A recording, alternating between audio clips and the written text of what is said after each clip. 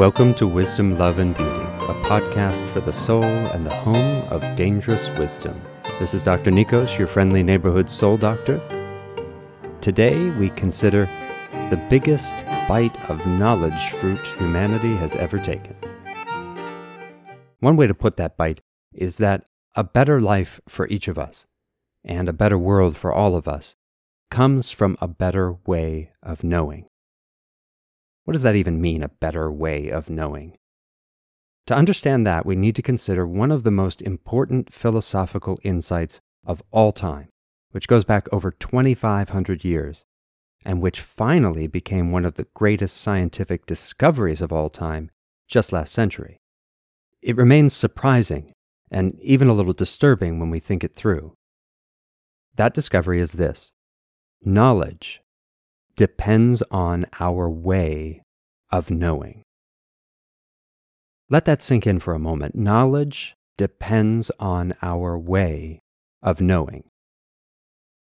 We have an almost unconscious bias to think that knowledge depends on how things are, and that, for instance, science is about finding out how things actually are.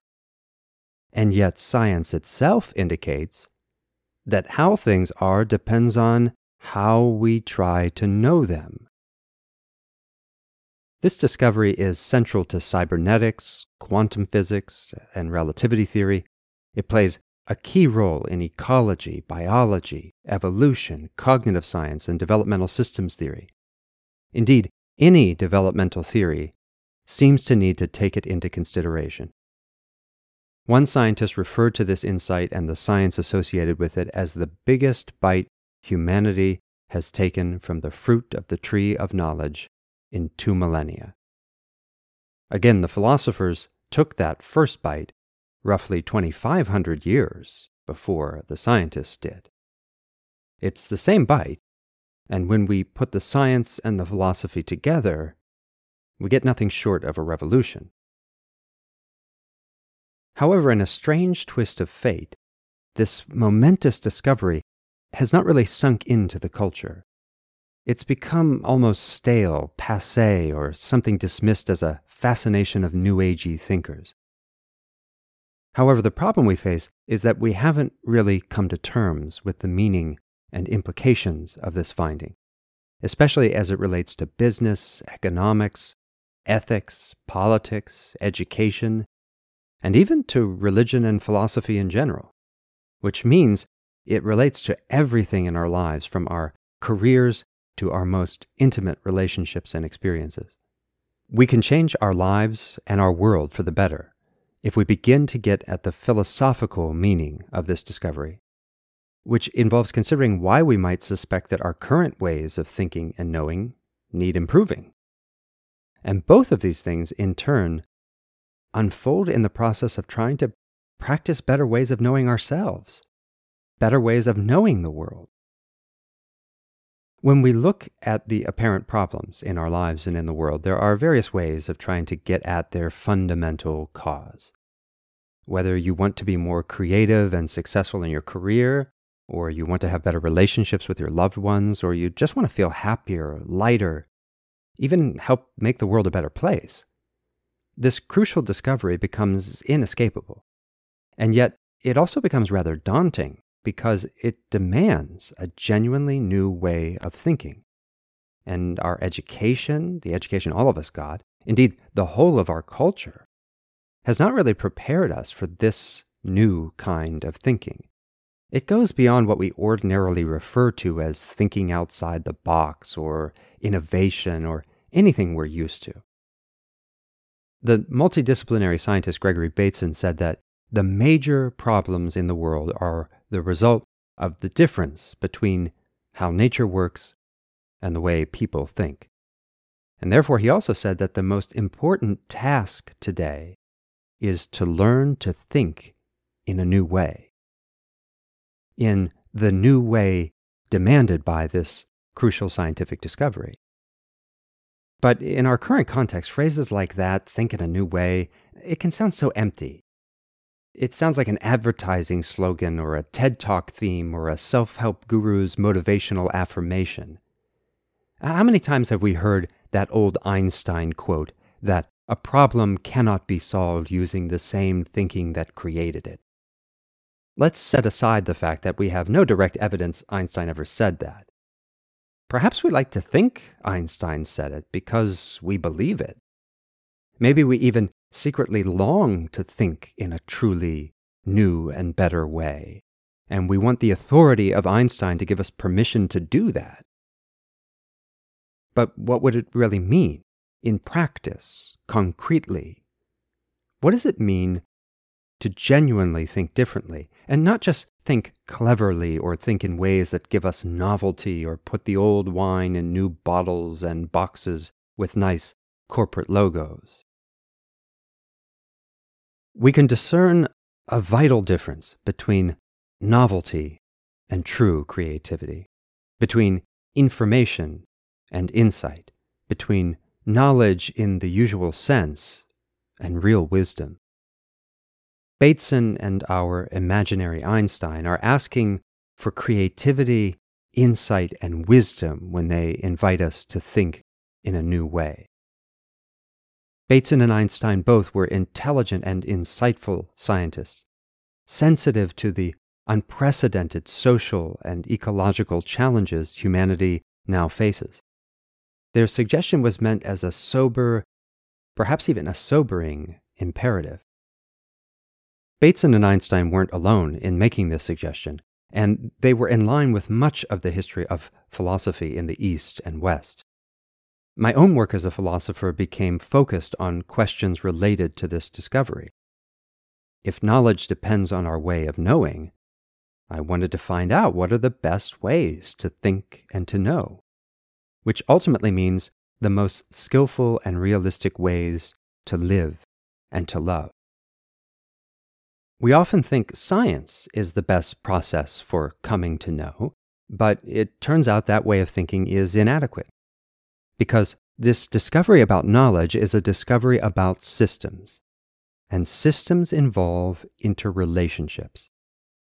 That means the development of science depends on the development of scientists as total human beings. And it also includes the development of societies and even ecologies. And of course, we don't want to know our friends and loved ones in a purely scientific way. We already know there are limits to some pure notion of science as a way of knowing. The more we think about knowledge depending on our way of knowing, the more strange it can seem. It's a startling finding. And finally coming to terms with it would change a lot of things in our culture for the better, including business, politics, and all forms of education. For instance, consider education in science and technology, which is really big right now. We currently focus on teaching students science and technology. Obviously, that makes sense. But it also ignores the challenging aspects of this vitalizing discovery. Scientists and engineers, like all of us, depend on processes of knowing that are not part of the scientific method. Indeed, the scientific method is not very special at all because it only means we want to find out things for ourselves and not merely believe them. But the ways we come to know things are not always rooted fully enough in that commitment, whether we are scientists or not. After all, we have clear evidence that we don't know how to know. Not well enough, anyway. What do I mean by that? If we take our current way of knowing as a paradigm, then we can think about the ways paradigms supposedly work. A paradigm goes along until what are called anomalous data start to build up. These are things the paradigm can't quite explain. As this anomalous data builds up, it may indicate an impending paradigm shift, which in our case means a new way of thinking and knowing. Keep in mind that every educated person might believe in the paradigm up until the moment it gets overturned. The most educated and intelligent people of the late 19th century believed in the theory of ether, despite the anomalous data of not finding evidence for it. And that belief held until Einstein prompted a revolution. He did the same thing with the anomalous data known as the photoelectric effect, a phenomenon that was quite anomalous with respect to the accepted science of the time. In some ways, we still live in a Newtonian universe despite these revolutions. We haven't really incorporated, in particular, this essential insight that knowledge depends on our way of knowing. That explains in part, though perhaps not in full, why we seem to have a significant amount of anomalous data in our sciences and in our culture. For instance, in medicine, we take drugs that have all sorts of negative side effects, and we make fun of this. We joke about it when we hear about these negative side effects in TV commercials or in advertisements. What are negative side effects? Well, they are anomalous data. If we really knew the human body and mind, we would design drugs that could cure all people who needed the drug with zero negative side effects. That means our drug manufacturers should be giving us a confession. They should be saying effectively, we don't really know what's going on, but we found some sort of mechanism that seems to be part of the illness you have, and if you take this drug, it might help a little or a lot, and we're not sure what else will happen if you take it. Or if we do know what else will happen, we can't stop it, and we don't have any other solutions for you, so good luck. These anomalies are found all over the place. And keep in mind that our sciences face a replication crisis in some of their experiments, which means we aren't at all sure about a lot of our findings. And there may be more anomalous data than we realize. On the other hand, we have well-designed, peer-reviewed, and replicated studies that have given evidence for strange phenomena such as precognition, remote viewing, and other effects our current science tells us cannot be possible. That is, according to the dominant paradigm. Even setting aside strange findings, we're in the midst of a mass extinction, and no society that knows how to know would destroy the conditions of life. We have polluted water, polluted air, degraded soil. Soil degradation is so bad that we may only have 60 years' worth of harvests left. 60 harvests. Does it sound like we really know how to live in this world? We have increasing rates of cancer and addictions of various kinds, and we are seeing an epidemic of loneliness. Loneliness is as dangerous as smoking 15 cigarettes a day. And this is happening in the most technologically connected society in history. Given the loneliness and mass shootings, terrorism, ongoing nuclear threat, does it seem like we actually know how to live together, how to communicate, how to be happy and peaceful? If we knew how to know with genuine skill, we wouldn't see so many negative side effects in science, technology, politics, economics, medicine, education, ecology, and throughout the culture in general. From a certain perspective, our science, technology, and even our economic practices seem successful. But from a broader and more philosophical perspective, they're making many of us miserable, and they're currently threatening the conditions of life upon which we all depend. Now, we are talking about negative side effects of our way of knowing. Not just our way of knowing how to build nuclear missiles, but our way of knowing what we are, what this world is, what our function is here as beings in this world. Something about our way of knowing how to live, how to get around, how to eat, how to create meaning. Something about this is rather seriously wrong. It's what philosophers would call a crisis in knowing. The fancy term is an epistemological crisis. In ancient Greece, Socrates was famous for wanting to find out how we can know things rather than merely believing them. And we all want that. We all want to know really, who am I? What is my purpose in this life? How can I love this person? How do I solve this problem I'm dealing with in the work I do or in the world I live in? But knowing what we are and knowing what the world is depends on our way of going about that. And it's determined then in large part by cultural features that we don't necessarily think about very carefully. How can we know better? How can we improve our processes of knowing? To answer that question, I did something no philosopher has ever done, something I call a philosophical meta-analysis. I looked at the history of philosophy around the world, including not only Eastern and Western traditions, but also indigenous traditions.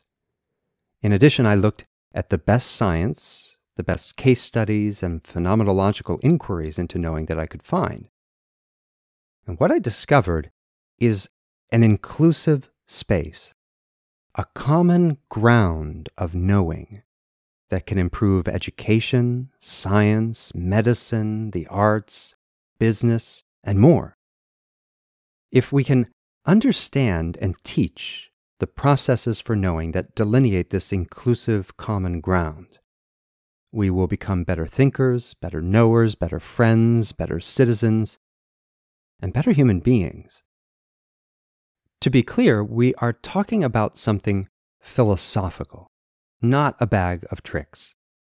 And in fact, we are talking about more coherent ways of knowing that already underlie our current ways of knowing, which are less coherent.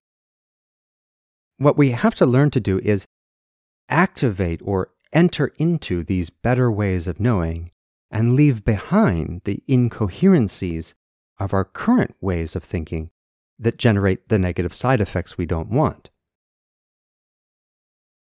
To give you a sense of what I mean by activating or entering into a better way of knowing, consider a kind of analogy in music. Every good musician can play competently. They know how to make music. They can reliably pick up their instrument and make music worth hearing. But all good musicians know the difference between playing competently and entering a mysterious space in which they transcend their ordinary mind, and the music comes alive in a more compelling, almost miraculous way. Now, in such a case, the musician themselves might later hear a recording of that performance and say, "Wow, how did I ever do that?" In fact, they know they did not do that music. Somehow, the music played itself as if by an act of grace.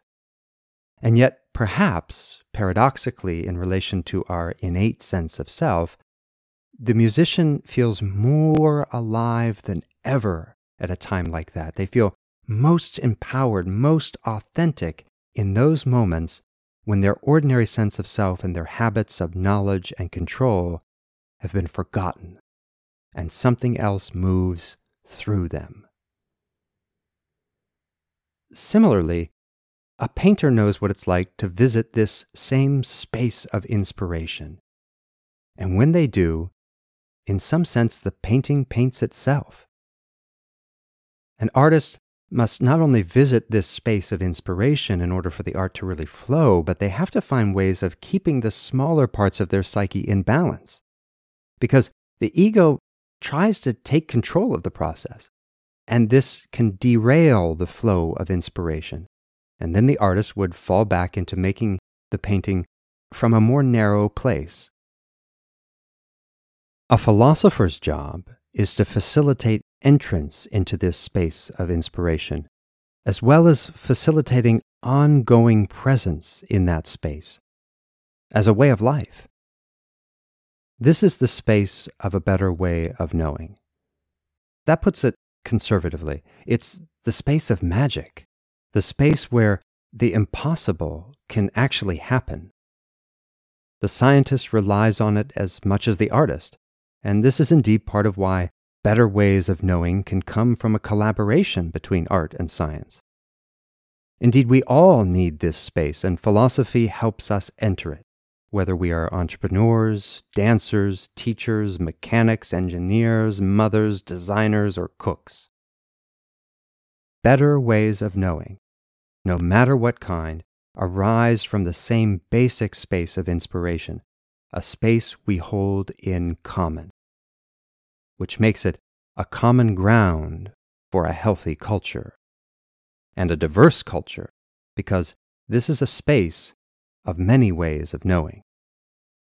This is not a reified space. We can't point to it, and there's no formula or recipe for entering it. There are only practices and insights cultivated in the philosophical and spiritual traditions of the world, and they help us bring this space to realization.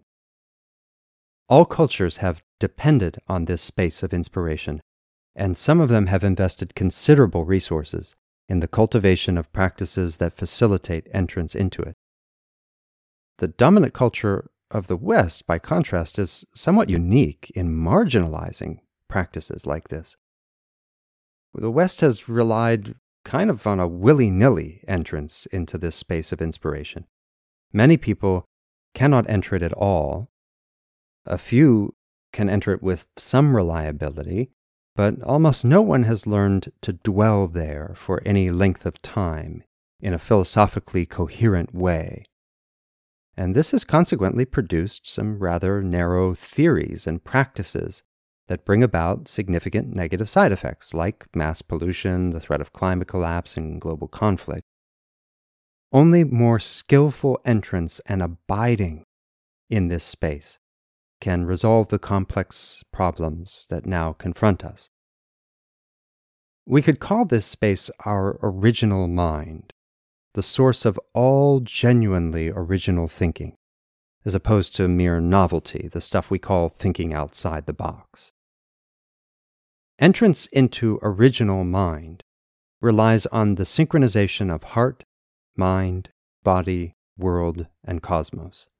That might sound cumbersome and strange, but we need precision if we want to shift our own and the larger culture's way of knowing, and these 5 dimensions have precise meanings that translate into concrete and pragmatic qualities of practice. Wisdom-based coaching goes into this in great detail. Suffice it to say, a better way of knowing will not truly help us if it doesn't arise as a kind of awakening, something that positively transforms our whole embodiment. Nietzsche captured a core aspect of any skillful and inspired way of knowing when he asked this question: to what extent can truth endure incorporation? He meant, can we really embody the truth? Or we could put it this way: to what extent are humans capable of actually knowing better?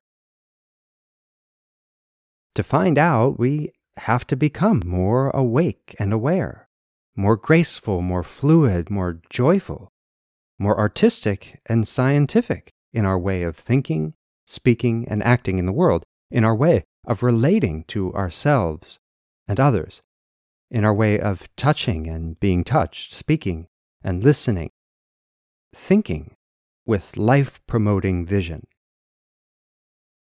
And now Nietzsche's question becomes even more urgent, because we can see that, especially for a planet of almost 8 billion human beings, we also have to ask a related question. To what extent can we endure? To what extent can life as we know it endure if we fail to better incorporate truth? This is not a matter of political or philosophical absolutes, but a question of the skillfulness or unskillfulness of our whole way of life, which we can never untangle from our way of knowing. Philosophy has to do with knowing better by living better, and living better by knowing better. Philosophy and what we call spirituality teach us the altogether shift into better ways of knowing, It's an altogether thing. And this altogether shift liberates us into our fullest capacity to cultivate the whole of life onward. Science, art, business, and politics, like all human endeavors, must be in service to life, not in service to any typical human agenda. And philosophy helps all of us take up that fundamental act of service. What do you think? Over the next few days, you might inquire into things that seem to change depending on your way of knowing them.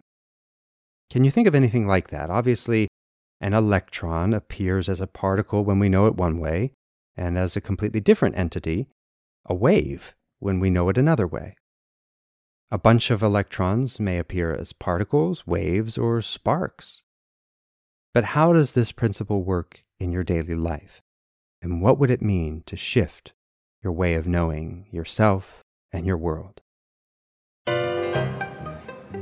If you have reflections or questions about today's episode, send them in at wisdomloveandbeauty.org, and we'll address some of them in a future episode. Until then, this is Nikos Papadakis, your friendly neighborhood soul doctor, reminding you that your soul and the soul of the world are not two things. Take good care of them.